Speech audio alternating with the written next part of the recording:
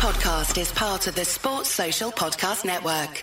This podcast is part of the Sports Social Podcast Network. This podcast is part of the Sports Social Podcast Network.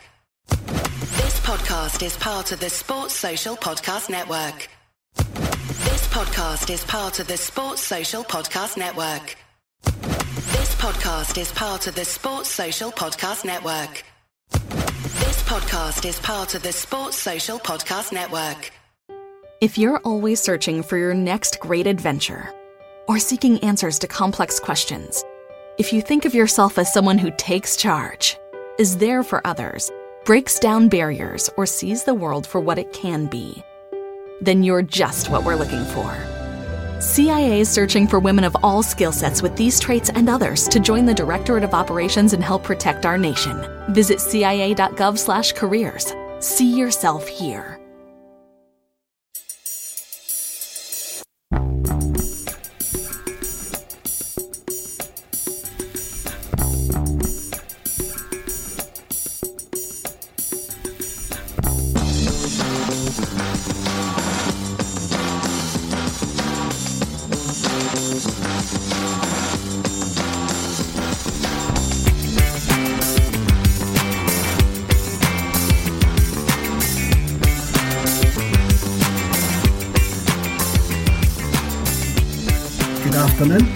Welcome to a Wednesday, a Celtic state of mind, and yes, it's me, it's late because my laptop actually says it's 12:28, and even though the clock behind me, I can see on my screen, tells me it's 1:30.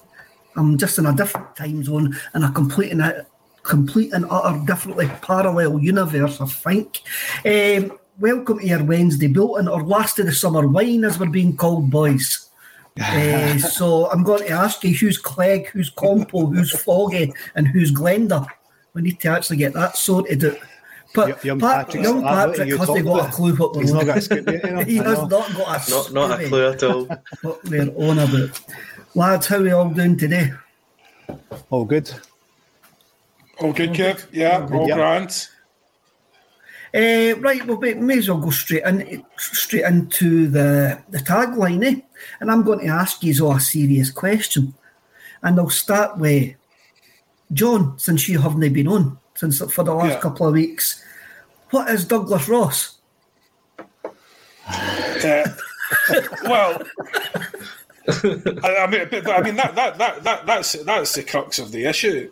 And you know, it's a nonsense that the refs to be complaining about that. No one's calling the man out on his abilities as a ref or his abilities as a linesman, despite the fact they are sorely wanting either. He's the leader of a deeply unpopular political party, whether you support him or not. You know, it's basically a deeply unpopular political party in Scotland, and that's why he's been called out. Also, you might not approve of the vulgarity, which I notice a few people didn't, that I had interchanges with on Twitter. But vulgarity is not a breach of either the rules or the law. So, and to be perfectly honest, you know, if you're taking your kids to the football and they're old enough to read that, then you can be sure they've heard the word. So, you know, we cannot demand safe spaces, you know, in giant venues. You know, you're going somewhere with 60,000 people, you want a safe space. That's not going to happen. You know, if you are very easily offended like that, and I accept some people are, you're best not to attend big events like that, because you will hear and see things which will undoubtedly leave you offended. You know, you go to the theatre, that was another criticism I noticed the other day of the play, you know, Bendel Bertie, someone was complaining there was swearing in it. Well, you know, do your research, don't go, you know, if that's the kind of thing that offends you. It's a bit irritating, to be honest, that, you know, people that can be so easily offended, you know, in what is effectively, you know, a game for adults. And yes, it is a child-friendly club, but again, you know, if you're old enough to read it, you're old enough to have heard it plenty of times, and you know, it may perhaps not ideal, but you know, it's primarily an adult audience. So, you know, I think the refs are kidding themselves on. They know themselves, because the dark side said, had a similar banner about Nicola Sturgeon during COVID or something, some deeply insulting that I was reading, and nothing could be done about it. And the last time something like this happened, it was dismissed in court because it is not. I don't even think it went to court. It was dismissed ultimately by the SFA because it doesn't breach the existing rules. If they want to change the rules, that's up to them. But if you're going to change the rules to make vulgarity an impeachable offence, then we're going to have an awful lot of time spent in disciplinaries.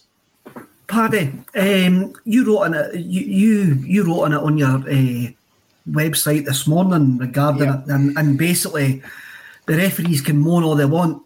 It was a truthful statement. If you want to be cruel, I can't believe it says that. But the SFA can't do nothing to us, And if the referees want to moan, they can go on strike again, because I enjoyed it the last time they went on strike and we got a decent referee for Luxembourg.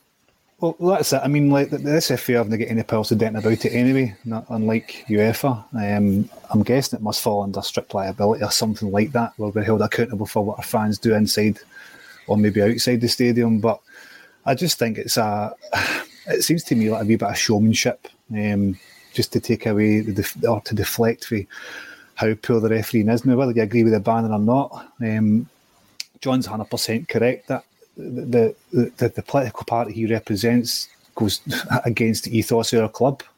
Some. Yeah. Unless you're sitting in the boardroom. Well, there's that as well. But you understand my broader point now. That's my broader point. Like, if you're offended with that, I certainly don't go to the games. But I just think the furore it's been surrounding it is a bit strange. I think the banner was what it was, whether you agree or disagree. I just thought it was a good way to highlight what we think of some of the referees and some of the Tory policies in Scotland as well, I thought, Young Patrick, you're one, I think, did you study politics at university, mate? You did? I did for a period, yes. I should have came to you first. He should have. I want to hear what he's got to say then. An expert opinion. All Ange Postecoglou lead Scotland to independence, young Paddy. I hope so. He'd be my favourite person ever if he'd done that. Probably the best First Minister, best Prime Minister we've ever had. Well, he's got experience with a national team, hasn't he? He does. I think he'd be brilliant. I think he'd be brilliant at any job he turned his hand to. It's a very political podcast this morning, isn't it? We're going on about Douglas Ross and First Ministers and stuff, but I totally agree with what everyone else has said. They can't come after Celtic because the banner was totally accurate. I mean, the guy leads a totally despicable political party who is hated by the majority of Scotland and the majority of Celtic fans and almost certainly the majority of football fans in this country. I imagine for the very first time, or if not one of the first times, most football fans in Scotland totally agree with what the Green Brigade done on Saturday night. So I thought it was quite funny. I thought it was very accurate, and I actually think we need more of that in football, not less of it, just because they used a vulgar term doesn't make it untrue. I think we're quite right to nail our colours to the mast, and it's definitely flies in the face of everything Celtic stand for. It does, but as I said, there's a whole range of people follow Celtic, and some people were something within the Celtic support were offended. But Robert Hyland's one of them. The GB do not speak for the majority of Celtic fans. The banner was embarrassing. I actually found it quite funny. Unfortunately, I couldn't get to the game on Saturday night. And I found it quite funny when the camera panned to the top bit of it. And because obviously we had just scored, I'd went to VAR, and so this banner appears in VAR, and all of a sudden the second part appears, and I found it hilarious that them trying to backtrack, trying to talk about something else. I agree. It was very funny. It's no matter what you thought of the political statement of the banner. I just found it hilarious how you just saw the utter panic of a TV producer on live telly, just realising what he had done. But they sat on it. They sat on it for a good while. You know, it was just like, I couldn't stop laughing, and I was like, why is he not moving that? You know? I did actually find that really, really hilarious. I did find that really, really hilarious. The referees are not going to go on strike on too much of a good bullet. They still haven't got to grips with VAR. And Douglas Ross would break the picket line anyway. He'd be breaking the picket line. Even quite right, Paddy. But I mean, you know, it's essentially his fault. He's putting everyone in this position, right? You know, he is double jobbing. He is a leader of a political party in this country. Should he have two jobs in the first place? And even if he does have, right, you're putting yourself in the firing line, doing one of the most public jobs you can possibly do.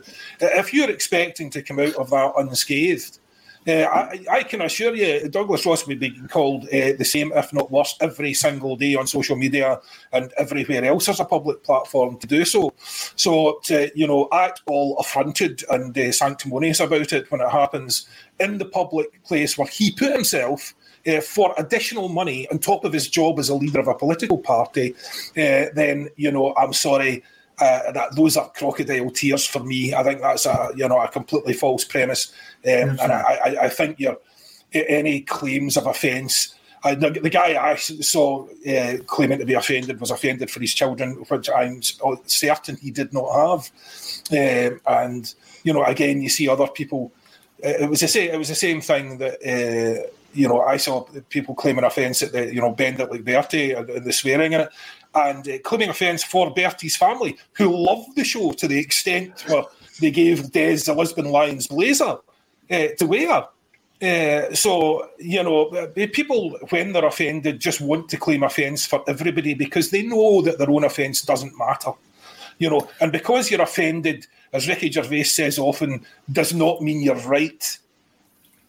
I was ready to get ourselves cancelled there when you went right back to the start there, John, and you're going, Douglas Ross brings it on himself, and I was going to say, because he's a... Do you know what the fact is? Laughing about it. On themselves, but let's say... laughing about it.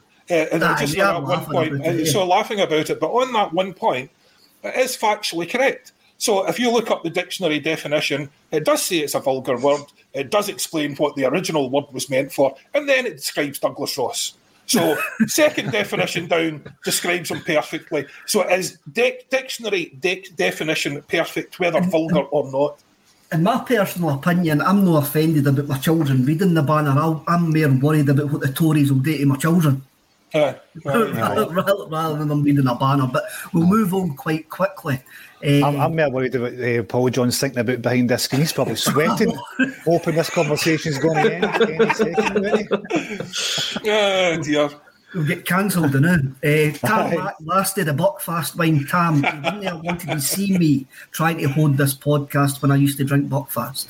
No way. Yeah. It would have been terrible. Plunge McNugget, thank you. Plunge Douglas Ross is the same as you, Kev.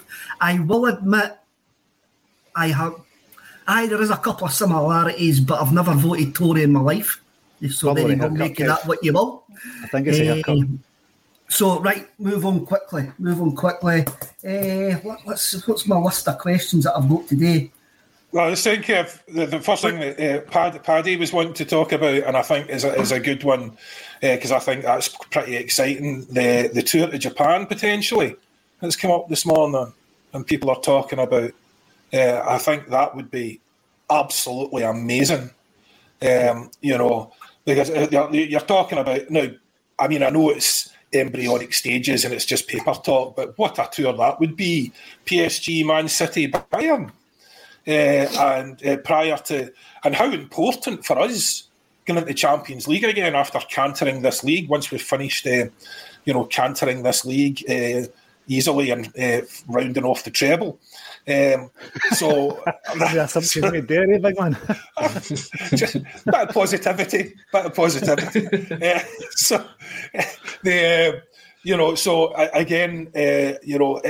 would be so important for us to get that get playing against those level of teams before we went into the Champions League to really, get an understanding of where we are. Because one of the problems we have at the moment is, we have what we think is a strong squad. But half of that strong squad, or a good percentage of them, are untested at that level. So it would be really, really, really interesting to see what is going to happen and who's going to step up. Because essentially at the moment, isn't it, they say what class is permanent and form is temporary. But if your form doesn't reflect your class at the moment, you'll be warming the bench, right? So that's fair enough, and I love that, and we've all spoken about that, and we love that, and that's fantastic. But how many of these guys can really perform at the top levels? And we want to know that before we hit the Champions League group stages, not after. We don't want to be finding that out during. So I think it's very exciting for that reason. What would you say? I think we only find out how good they are when they play in Europe, because we're not going to find out how good they are on a tour of Japan or played St Mirren, Motherwell or Aberdeen. And that's probably one of our problems that we've got if we want to be a success in Europe. Young Patrick, I'm going to ask you, what is Japan to you just now? Japan to me is just money making, and it's just trying to strengthen the brand, and it's maybe trying to attract us as a destination for players from that neck of the woods. Yeah, I don't think you're wrong. I think to have us on the same level as Bayern Munich, Man City and PSG in one country would be an impressive feat if we can sell the same amount of jerseys as, they're probably the three best club sides in the world, in my opinion, or they're certainly up there. You've maybe got teams like Liverpool and Arsenal and Barcelona, but, definitely three of the top 10 club sides in the world. No Arsenal, definitely. No, not for you. Not for you. Not for me. No, yet anyway. No, not at all. No. Well, tonight will be a big game for them, but that's besides the point. I think you're right. I think commercially, it just makes sense to not do it. I think would be shooting yourself in the foot.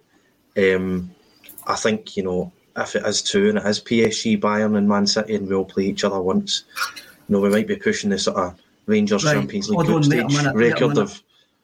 I've completely missed something. It was at a tournament we were playing in Japan. I just thought we were going to play Yokohama Marinos or somebody like that.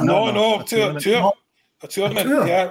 Yeah. With PSG, Man City, and Bayern. Mobile phone companies say they offer home internet. But if their internet comes from a cell phone network, you should know. It's just phone internet, not home internet. Keep your home up to speed with Cox. Cox Internet is faster and has more reliable download speeds than 5G home internet. Cox is the real home internet you're looking for. Based on Cox analysis of Ookla speed test intelligence data Q3 2022 and Cox serviceable areas, visit cox.com/internet for details. As the #1 audio company, iHeartMedia gives you access to all. Every audience, live conversations, trusted influencers, and the insights and data you need to grow. iHeartMedia is your access company. Go to iHeartResults.com for more. Yep. Right, we can edit the last 5 minutes out. We'll get Paul to take that out. Sorry, nobody's watching anyway. I'm completely into that. I'm completely into European Super Leagues and all of that now. So I am completely into that. Glad you keep them going. I'm having a mate. I'm all for it, and seeing Celtic compete against these teams, although it wouldn't be that competitive, to see how we fare just in a sort of a non-competitive match against these three would be certainly interesting, because I think we're getting stronger all the time. To give us a commercial boost like that would be welcomed as well, obviously. And if we could get some sort of result against any of the three, I think that'd be pretty funny. But I think it's been long overdue. I'm surprised we've never done it this pre-season, but hopefully it comes to fruition. Paddy, yourself? Same thoughts as the guys. I first covered this on Vital Celtic last summer. There was talk of this tour happening in June, although there wasn't really much talk about who was going to be involved in the tour.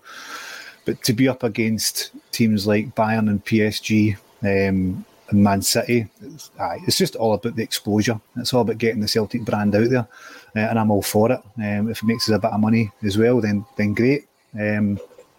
I think the money making part is probably the biggest, because I think when PSG last toured Japan, their tour was sold out every single venue. It was huge. It was massive. So to be lumbered in with that lot is great, and it will definitely put us in a good financial footing if we can earn some decent cash out of this.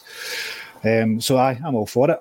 And I love seeing Celtic, no matter who we're playing and what we're playing. So to see us up against Man City, Bayern and PSG in the summer, let's go for it. As Ange said as well, I mean, he acknowledged the commercial reality of it. So, maybe he's not excited, as he didn't mention what I mentioned there about the football element of it, because I don't think that's confirmed yet. But certainly, the importance of the club all pushing in the one direction, to try and generate more income. He will be the beneficiary of that income. So he's more than happy to go out there, and he knows how strong it is and how attractive that league is and how popular we could be out there. So, he was all for it. And it's difficult to disagree with that. Obviously, Michael Nicholson and Chris Mackay are driving this. And quite rightly. I mean, we thought it would happen last year, didn't we? So, yeah, well, there's a rabbit hole. So just before I get my foot caught in that rabbit hole, we'll move on. But yeah, no, I think Ange is obviously for it. I certainly, if we could, as I say, if we can put those teams together, it would be more than just a money-making operation. I think it would be important for us as a team. I think it would. We need to play against better teams, and this is one of the reasons that playing more games outside Scotland will be beneficial. And I've kind of came to that conclusion. I was against Super Leagues and all of that, but as Craigie White says, as a money making scheme, that wrong, Kev? No. If you tell us it's a money making scheme. No, if you're actually quite honest, this is about making money, and you didn't try to pull the wool over anybody's eyes. Commercially, Tory part, well, unfortunately, most clubs are commercial, and it doesn't matter how much we actually fight about it. Celtic are going to try and make money. I just get annoyed with Celtic when they dress up making money as something else. That's what I get annoyed about Celtic for. But on a football terms, I want European success. Stratton's laptop, I have done a 360 on this. I'm allowed to. I'm not allowed to change my mind. I'm allowed to be contradictory, and I'm allowed to be a hypocrite. I'm just a human being, mate. I'm just a normal man. An innocent man. I'm just an innocent man. We're all innocent men, mate. We're all innocent men. I didn't mean to break that restraining order the other week. Honestly, I didn't. So I think we need to play more games outside Europe. I want European success. And when I was watching, last night I watched PSG against Bayern Munich. Now, PSG are absolutely a detestable club, fake club. I remember meeting the PSG ultras that got banned from PSG in the early 90s. Was it when the Qataris took over? And I met these lads in Dublin. It was the night Celtic played Man United at Old Trafford, and Nakamura scored the free kick, his first free kick that he scored against them. And these lads for PSG were travelling to Derry to watch PSG against Derry City. And these guys, obviously their club was only formed in 1971, I think it was, and these guys were booted out of their club for possibly political views, because I had a conversation about Irish politics with them, and their version of nationalism, and I'm using the air quotes here for those who are listening on the podcast later on, their view of nationalism was completely different from the Irish view of nationalism, shall I say. And their patron saint of the Ultras was Bobby Sands.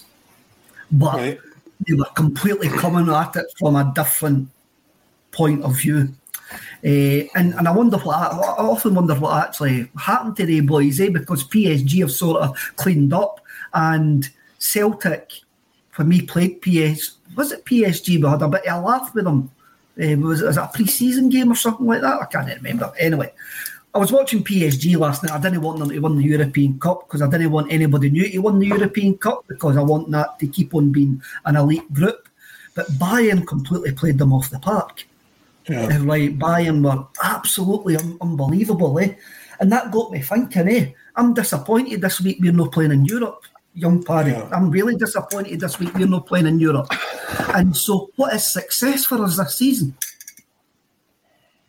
I suppose from now on it's to win the treble, isn't it? I mean, because we're out of Europe, it's the only thing left because we're in all the cups. So I think just trying to win how many games have we got left? About 19 games or something. Just winning the 19 games. And then aiming next season to be better than what we were this season and hopefully finish second or third in the Champions League group stages. We've seen... unfortunately, we've seen that a Scottish team, or fortunately or unfortunately, we've seen a Scottish team get to the Europa League final. So we know it's possible, even if you have to get really, really lucky and get a lot of penalties and teams not showing up when they're meant to. But it's definitely possible for Scottish teams to get to European finals. So I think that has to be the aim long term in Europe.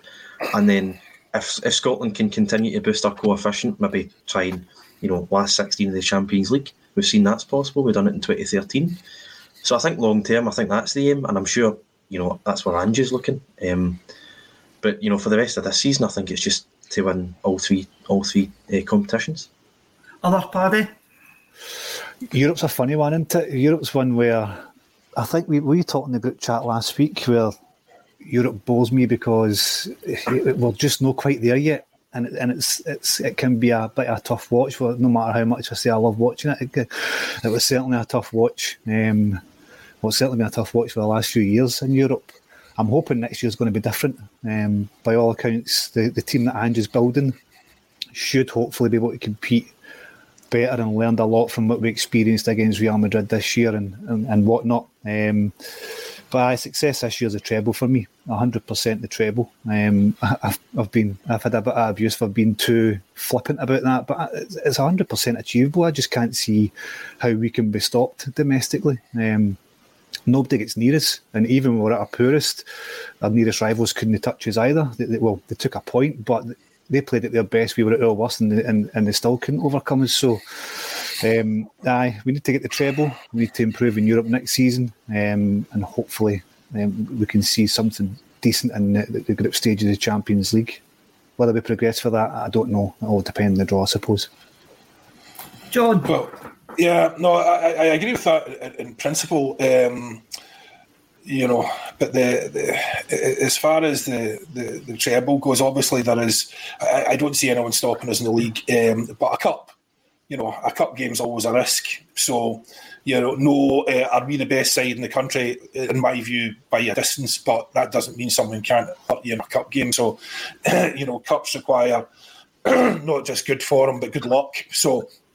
I would expect, I'm fully expecting us to win the treble. I'm not setting that as as just an undeniable. If you said we're going to win a double, then fair enough. I think we should do better, but that's grand. As far as Europe goes, there are a couple of issues. I noticed that. We'll come back to UEFA's organisation, but I noticed that the Super League is now raising its head. Ultimately, I think there is going to be a version of a European League. I think those boys took a bit of a slap down the last time when they realised they would try to sell people a closed shop wasn't going to work. So now they're going to come back and sell us a giant European league with 60 teams and a league-style format. So I think ultimately, that will essentially happen because there'll be more money and everyone just, that's where the money goes, the clubs will go. But also for anyone involved in these things, I think that was absolutely shocking report, that independent report on UEFA for that final. And the fact that it was Liverpool fans again taking the brunt of it is just, unbelievable, in terms of bad luck. But absolutely disgraceful. And then, for the Interior Minister and UEFA to immediately blame the fans without knowing, what the facts were, or perhaps knowing them and wanting to cover them up. But, they were fundamentally at fault for that, and it is a miracle nobody got killed. It's interesting, John. The take with UEFA right away was to blame the supporters, and that seems to be the take. And us here at Celtic State of Mind are good friends with Anfield Rap, who are the biggest Liverpool podcasts, and we follow quite a lot of them on social media and stuff like that. So I got their reaction straight after the game, and right away they were going, by the way, this was an absolute disaster waiting to happen. And they were saying that before the game when they were going into the stadium and coming out, and they're going, this is unbelievable that there's such a lack of organisation. But again, you had the stereotype that they blamed the Liverpool fans right away. But I don't just think it was because it was Liverpool fans. They would have blamed any set of fans whatsoever. I mean, the Liverpool side was more publicised here, but also there was Madrid fans who complained about the organisation at the other end of the stadium as well. But that wasn't as well publicised here because it didn't suit the anti-Liverpool narrative that some of the media and some social media types like to project. It's an easy get-out button to blame the fans. Oh. An absolutely easy get-out because as soon as anything happens at a game, you point the finger at the fans. It's disgusting. It is disgusting, but that's like UEFA for you. I mean, there's a couple of guys in the comments asking, what does Frank Brennan, Frank for coming in, what does European success look like, Kevin? Yeah. I think, for me, because we play in Scotland, I do think Champions League success is maybe our last 16.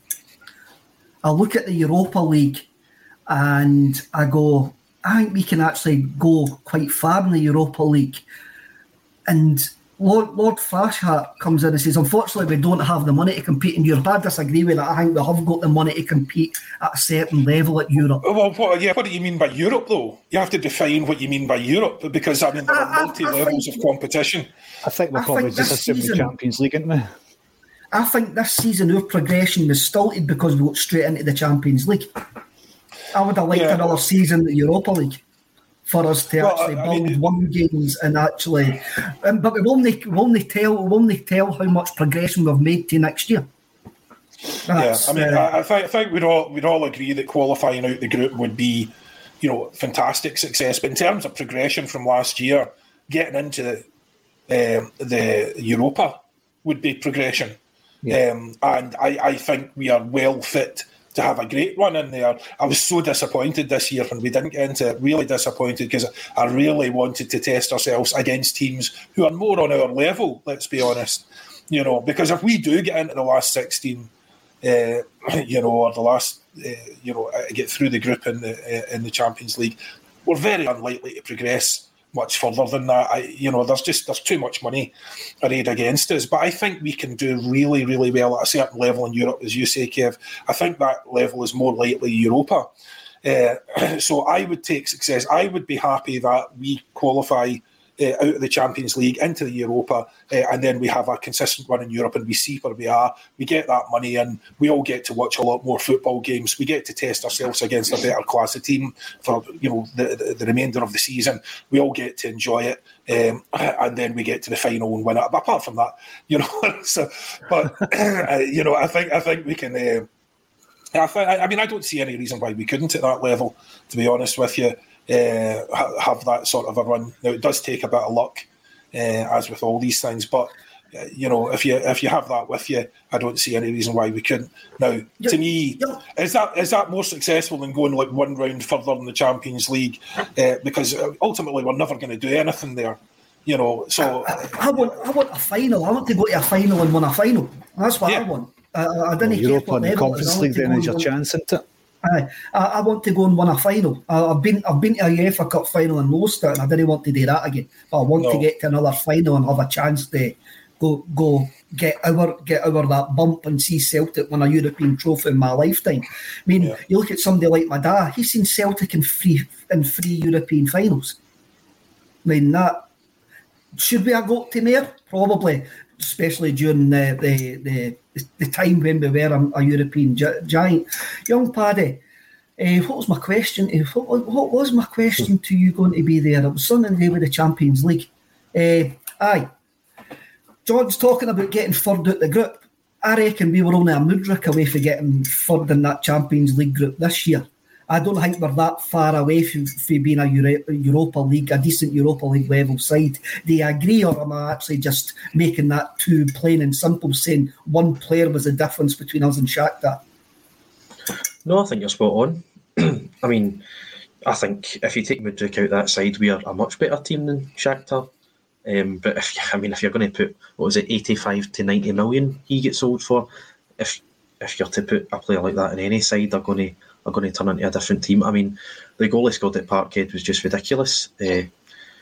95 times out of 100 that doesn't go in, and a player like that, most players aren't capable of scoring goals like that. So I think you're spot on. Even with Mudryk, I thought we were capable of winning both those games. I thought we were quite unlucky. Or in the last 10-15 minutes in Poland, we could have scored 3 or 4. In the game at Parkhead, I thought we were a bit sloppy, looked a bit tired, but even then I think we'd more than enough to win the game. And I think the natural step is Champions League group stages and then trying to finish third and then having a run in the Europa League. I'd quite like to win the Conference League. I think we're more than capable of getting to the semi-finals and the final. I'm just not sure. Mobile phone companies say they offer home internet. But if their internet comes from a cell phone network, you should know. It's just phone internet, not home internet. Keep your home up to speed with Cox. Cox internet is faster and has more reliable download speeds than 5G home internet. Cox is the real home internet you're looking for.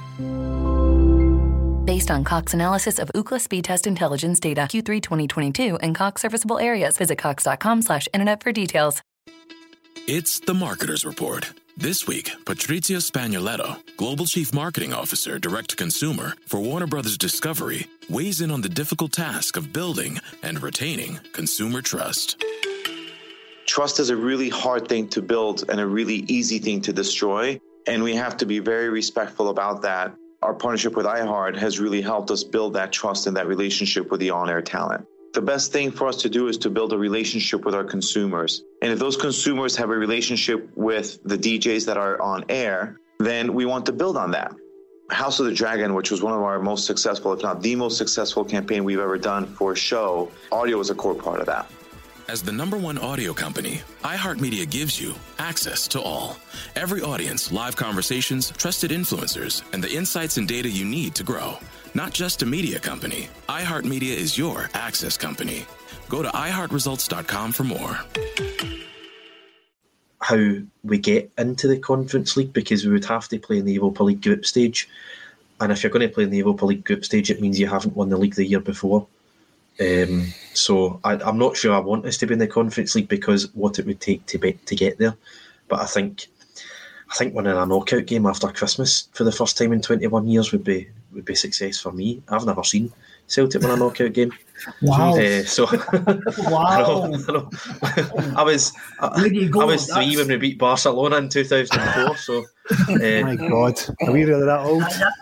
Maybe that shows you how we have failed as a European club over the last 20 odd year. Beach Boy comes in. I'm going to take a bit of umbrage with you here, Beach Boy. It's amazing how pumping teams like Ross County and Livingston every week gives people the perception we should win European trophies. Well, who said that? I didn't say that we deserve to win European trophies. I deserve to say that we want to win European trophies. Yeah. And yes, I understand that pumping teams like Ross County and Livingston means nothing when we even play a Copenhagen or a Ferencváros. It means absolutely sod all. So I understand that, but I want us to build for European success. Stratton's laptop, I seem to be picking on you today, pal. Conference League final, I would bite somebody's hand off for that. I would take any final. Absolutely any final. I would bite somebody's hand off for that. But as young Patrick says, how we get there is the actual problem. I would bite someone's hand off for having a week on here where young Patrick doesn't remind us all how young he is. he always finds a way to say, I wasn't alive for that. But I think we're all agreed on that. Nobody's saying that we deserve it. Quite the opposite, or that we're, it means that we're going to do it. The point is, we want to see. We can't measure ourselves. Sure, there's Big Giakoumakis goes to Atlanta and says the thing which, it created a bit of a furore, but is ultimately true. Everyone, there's one team that plays against us, and the rest of them nearly all just dig in. So, all we're watching every week, our entertainment every week, if you're a Celtic fan, you are fascinated by the inner workings of our team. You're fascinated by this player coming in, that guy coming off the bench. What does that look like? Look at our formation. Look what Ange's doing. Look how we're breaking that down. Look at that bit of skill. Look at that finish, all the rest of it. That's what we're looking at. But if you are outside looking in, this is us just, because we've reached that level now under Ange, where we are able to break these teams down.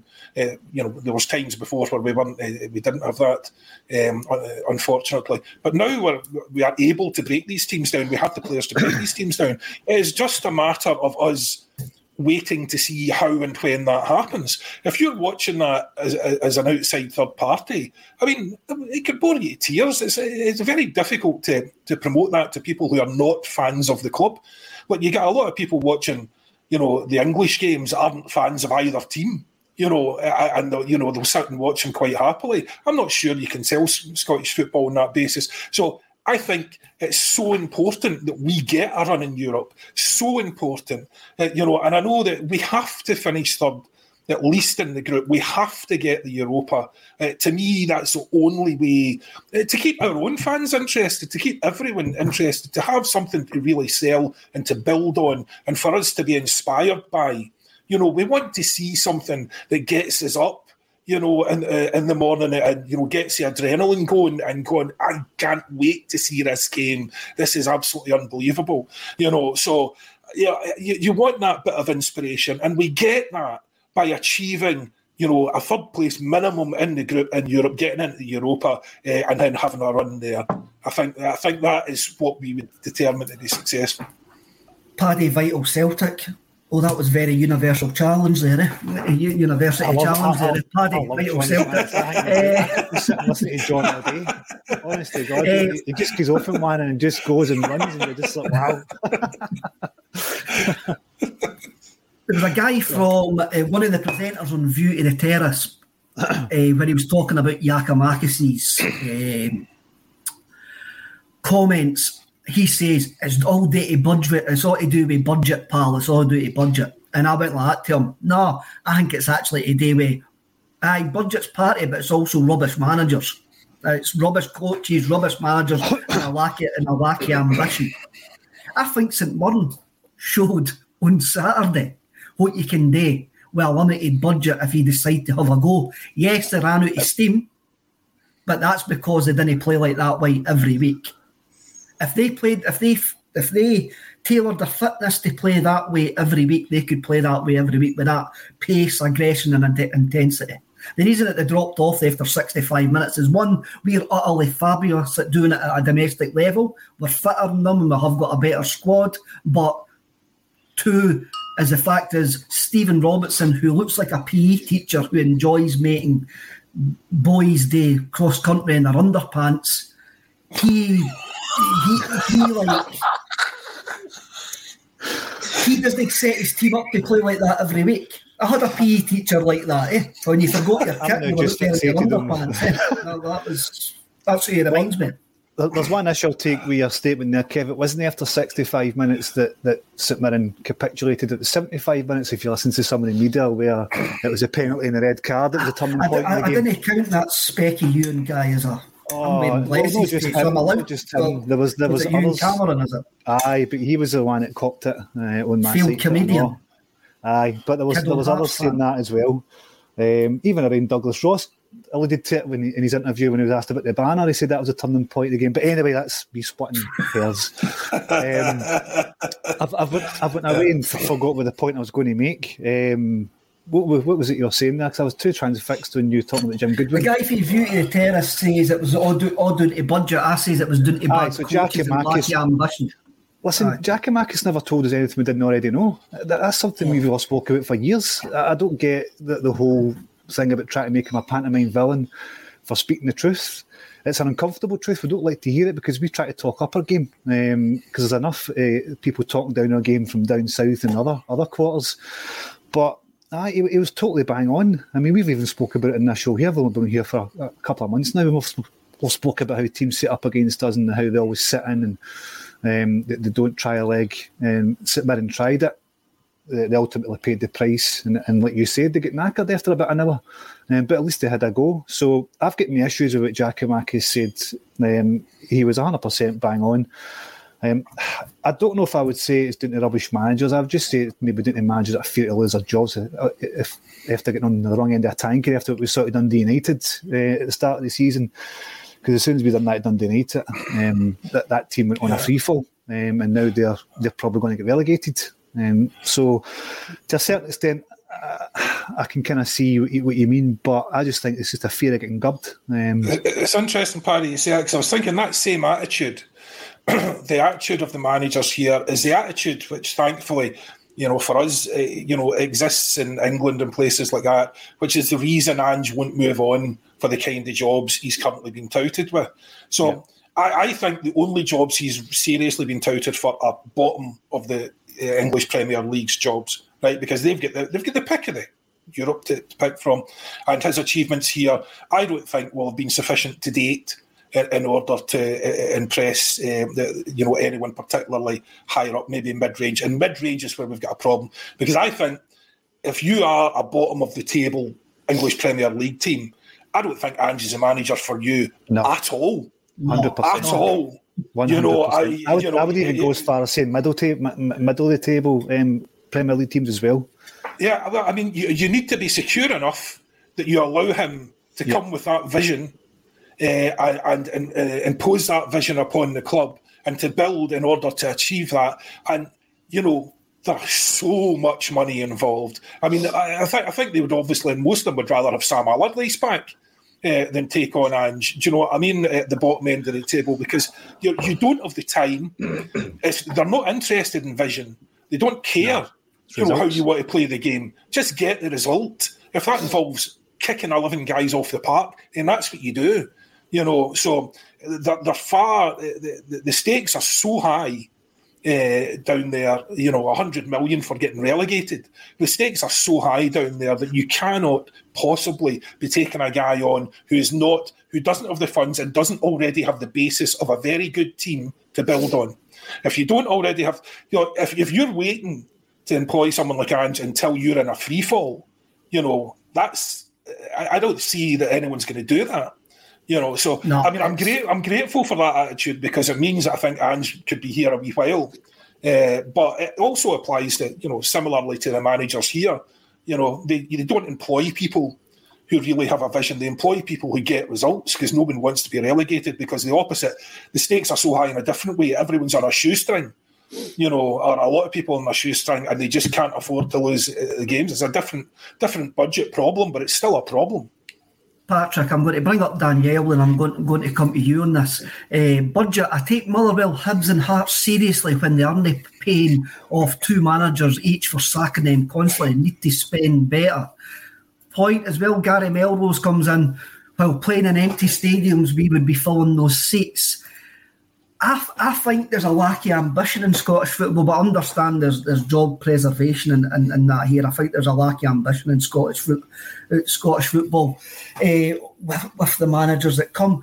What do you think? I mean, I thought St Mirren were fine. I'm looking forward to playing St Mirren at New Love Street, or whatever it's called, the Panda Sanctuary, or whatever the stadium's called, and Paisley.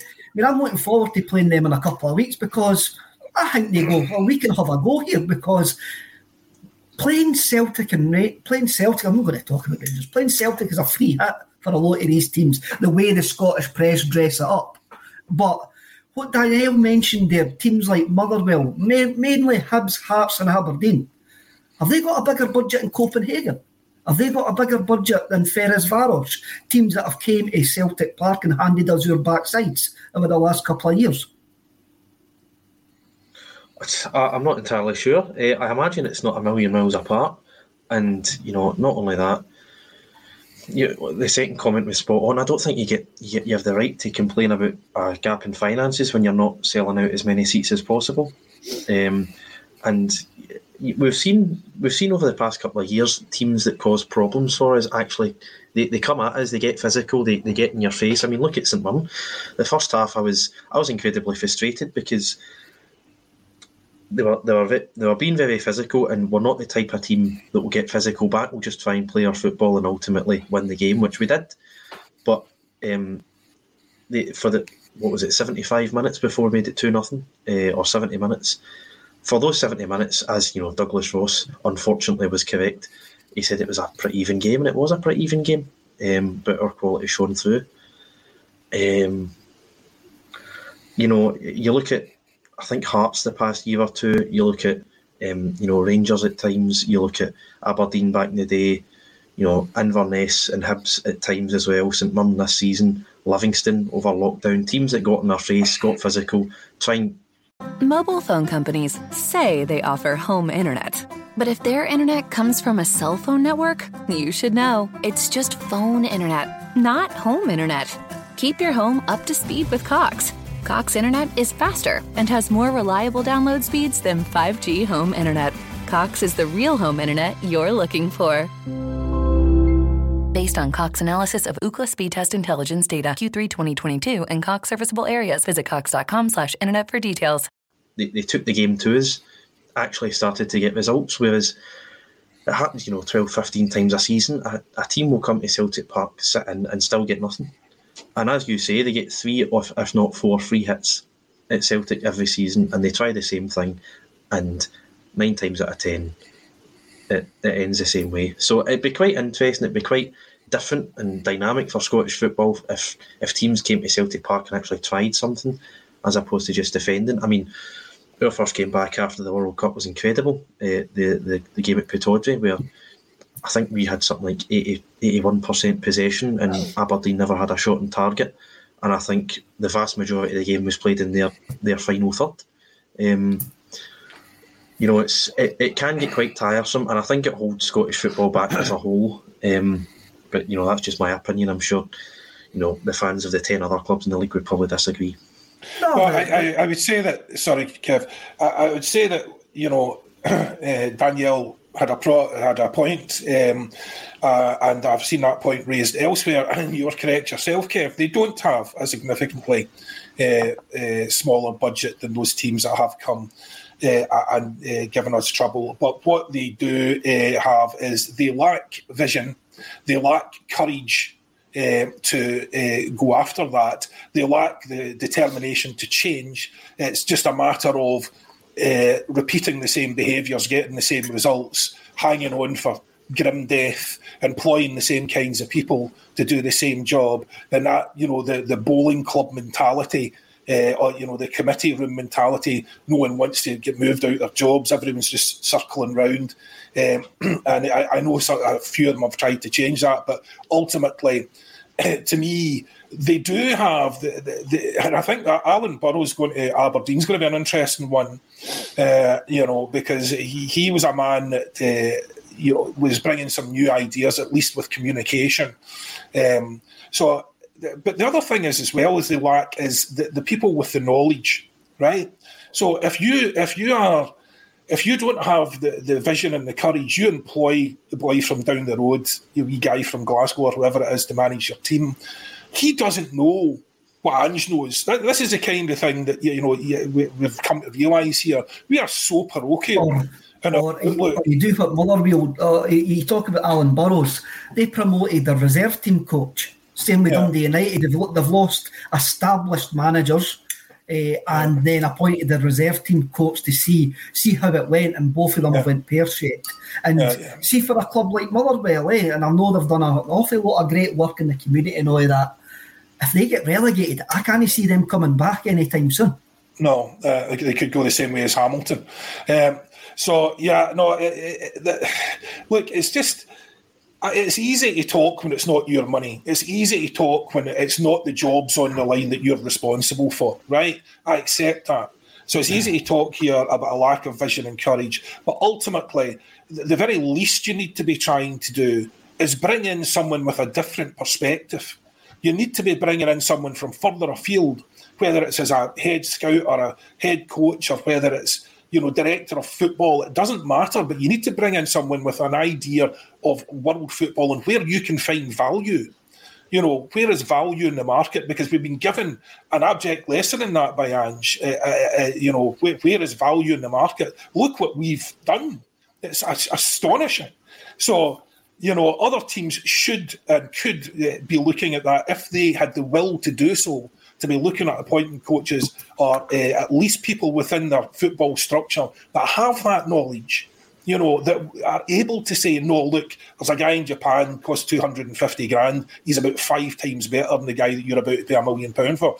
So it is there. If, it can be seized upon. The opportunity is there, and that has been demonstrated. And it's up to these clubs, really, to have the will, as I say, to go and do that and to maximise the opportunities that present themselves. But they're not even maximising the opportunities. Never mind doing that. They're not even maximising the opportunities they have. They are very, very, for the most part, very poorly run.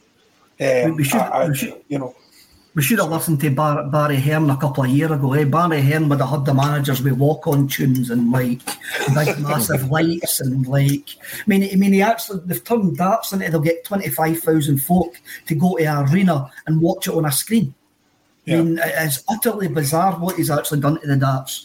Exactly. I think I was about to say that we just sell ourselves so short in this country. It's incredible.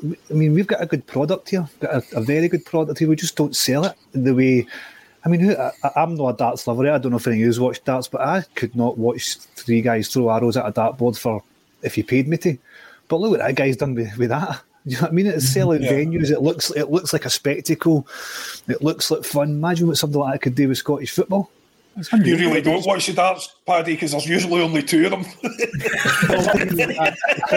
The crowds look different. Oh, brilliant. You probably just gave Barry Hearn a new idea for a new tournament. Team darts. Peter MG, Burnley v Watford last night was a great game. You look at Burnley, they appointed Victor Company and Craig Bellamy, which all was completely... They two just didn't seem like they would go together, but seemingly do. Burnley seemingly play quite decent football as well. But that, again, completely different change for Sean Dyche. And they're playing great football in the Championship, but some of the Championship games are absolutely... rotten. Was it Burnley that Luke O'Connell scored for last night? Is that who he's playing for? I saw that volley, Barnsley. That was some score. Oof. Luke O'Connell, Colin Watt's favourite player. Yeah. Plunge McNugget again. Watched AC Milan against Spurs. Spurs are just Livingston with a nicer looking manager and a chicken on their badge and a nice stadium. They've spent all that money, and Spurs are absolutely dreadful to watch. So Newcastle are dreadful to watch as well. I'm quite glad we didn't get Eddie Howe. Like, the football is absolutely rotten to watch. What will I go to next? Well, can I just ask you 2 questions? I'm going to throw a dart at the paper. Paddy Vital Celtic. What is Carl Starfelt? Carl Starfelt is a bloody good defender. So that's what Carl Starfelt is now. Before people say he's not the best defender in the world, I know that he's prone to a mistake, but he's certainly not as bad as people are making him out to be, and he can't be as bad if what we're led to believe that he's been chased now by several EPL clubs from a friend Fabrizio Romano. I just don't understand the romancer. I've shaved my stubble off as well. I could have qualified for a transfer specialist, but I don't understand. I'm not going to call it hate. I'm going to call it the sheer criticism that he gets. He's partly. Am I right in saying that he's never lost a game that he's played in for Celtic? I'm sure that's right, and that's over 40 games he's played beside Cameron Carter-Vickers, and that's not because of Cameron Carter-Vickers, that's in spite of him being there. They're a double act, they're a duo. He's not a polished defender, but what he does effectively. And I know he's prone to a few mistakes, but I just think the level of criticism he gets is bang at the order, and I constantly defend the guy. To me, he's a good defender. He does a job, and Ange seems to trust him as well, because if he was as bad as people are making him out to be, he would have been the Celtic team. Patrick, it was very predictable on Saturday night. As soon as they gave away that penalty, social media utterly exploded. Yeah.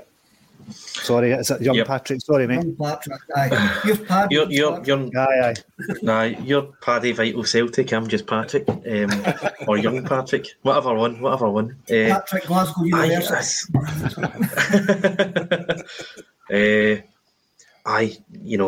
It's one of the ones. He had such a bad start, and he did have a bad start, that as soon as he makes a mistake, people are going to pounce on him. I've got pals that don't like him, but I think nine games out of 10, he's a fantastic player. 8, 9 out of 10 rating every week. Does the simple stuff really well, and to be fair, it's probably because we're playing teams that don't attack much in Europe. I think it's so hard to judge whether he's good enough or not, because we've only played 6 European games this year, and 4 of those were against really high quality opposition. I think domestically he's absolutely solid. Him and Carter-Vickers, brilliant partnership. I think he has lost a game for Celtic. Oh, has he? Unfortunately, I don't think he's lost many. We lost 1-0 at Ibrox in August last year, and he definitely played in that game. I just quickly googled it there. I don't know about other games, I don't think he played against St Mirren. Did he not make his debut against Hearts at Tynecastle? Oh, sorry, the own goal. Aye. Oh, maybe my stat. I'm pretty sure my stat is he's no lost in 40 games is right. I need to check that one, but I'm sure I read that up somewhere. So maybe he's not unbeaten, but he's certainly no lost a game in the last 40. I'm sure, since he's partnered with CCV. But I'm sure aye, that's what. Aye, I knew there was something like that. It's a fantastic record. I mean, we barely concede any goals domestically with the both of them, and we don't offer the opposition a lot of chances. And as I say, Europe's another test completely, and it's such a big gap now. It's hard to properly judge your team and our players, but domestically they're a great partnership. In saying that, every player has a price, as we've seen with Jovanovic. We've got to be prepared to sell players. If an English club bids 20 million for them, I think you just have to sell them. And hopefully we don't do it anytime soon. So his replacement's already in the building, isn't he? With Kobayashi. So, but as you say, you don't rush to sell people who have formed a partnership like that at centre half. That's the spine of your team, and you don't want to be breaking that up, which is why it doesn't get broken up. Which is why the back four. Someone who didn't attend Glasgow Uni, that's some nickname. Did you attend there? I'll get factually correct. Strathclyde. But very, very close. There we go. I think it's much of a muchness. It's toss a coin. It depends. Ralston in theory could come back as a pre-Ange Ralston, would be absolutely despicably terrible. I don't think that's going to happen, but I think Ange will continue to play players that he intends on playing in Europe next season, and I think you just sort of lean towards players who have spent money on, and for that reason, I think we're going to stick with Johnston. But I don't think there's much in the two at all. From what we've seen from both players, I don't think there's much to separate them. So I'm going to sit on the fence. Sit on the fence. Paddy, Vital Celtic, 2 seconds before you come in, I'll need to bring this up.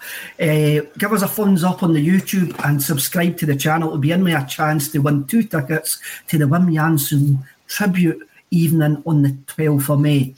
So there's over 500 watching, so give us a wee thumbs up and a like and subscribe, and you can win tickets to what is sure to be a great night. Paddy, Vital Celtic, Johnson or Ralston?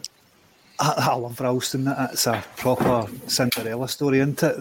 The how he's just came from nowhere, and then Ange just seems to have worked his magic on him, and at one point he looked undroppable. I suppose he was undroppable, to be fair. Obviously he had a good competition with Juranovic, but I love Ralston. I just think he's got everything. He's got heart, he's got passion. What an engine he's got.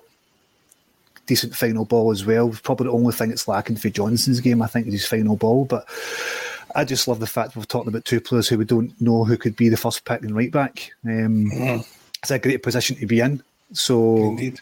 I would happily go forward with any of the two of them. But my heart says Ralston, just simply because he's came from where he.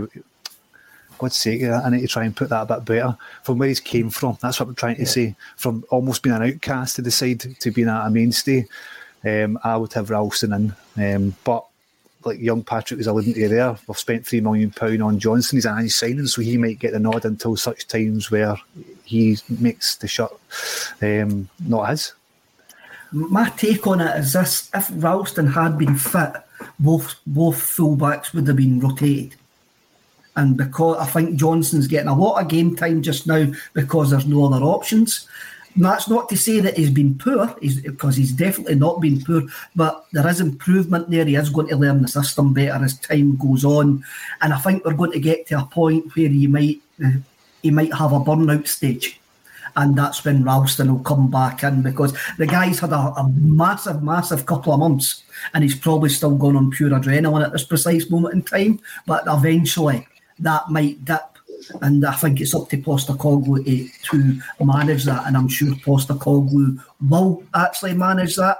And I do think that Ralston will be, towards the end of the season anyway, our go-to in certain games. Well, we've run out of time, Kev. Because I was going to say, are we not even going to get a chance to discuss whether the project player's going to be leading the line for us? No, we'll leave that to next week. We'll leave that to next week. Next week. We've got plenty to talk about next week. We'll see how it goes on Saturday. Aye. We'll see what... it's going to be quite difficult to discuss if he's going to lead the line, because you can what Mr. Postecoglou likes. He never tells us anything anyway, so we're only going to have an idea after we see the team on Saturday. But if Kyogo's no fit, I think you're going to see Maeda through the middle, and I'm just going to leave you on that. I'm not letting you to come in. I'm just leaving that. You can join us at Facebook group and give Kev it tight. Joseph McGonigal, rough childhood, Kev. I'll tell you what it is. I did have a PE teacher who hated football and really liked rugby. And he was the one that used to... And my first day at high school, I forgot my trainers, and he made me play rugby in a pair of school shoes, and I hated him for that point after that, and that's how I didn't like rugby. See, I hold grudges. I really do. Right, lads, it's been brilliant. Thanks very much. Subscribe, do whatever you want. Just didn't be bams to each other. Hail, hail. Hail, hail. Cheers.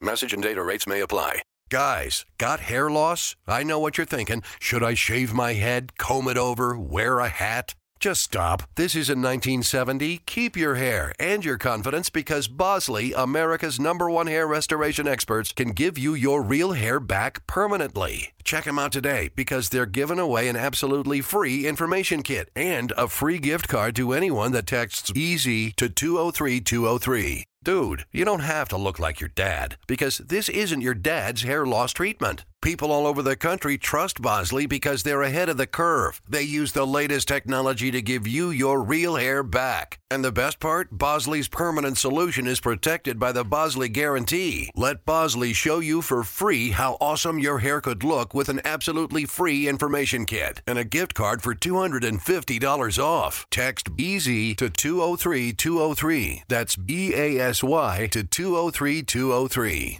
Mobile phone companies say they offer home internet. But if their internet comes from a cell phone network, you should know. It's just phone internet, not home internet. Keep your home up to speed with Cox. Cox Internet is faster and has more reliable download speeds than 5G home internet. Cox is the real home internet you're looking for.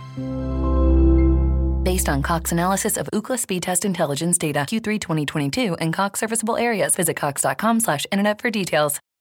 Sports Social Podcast Network. Sports Social Podcast Network. Sports Social Podcast Network. Sports Social Podcast Network. Sports Social Podcast Network. Sports Social Podcast Network. Sports Social Podcast Network.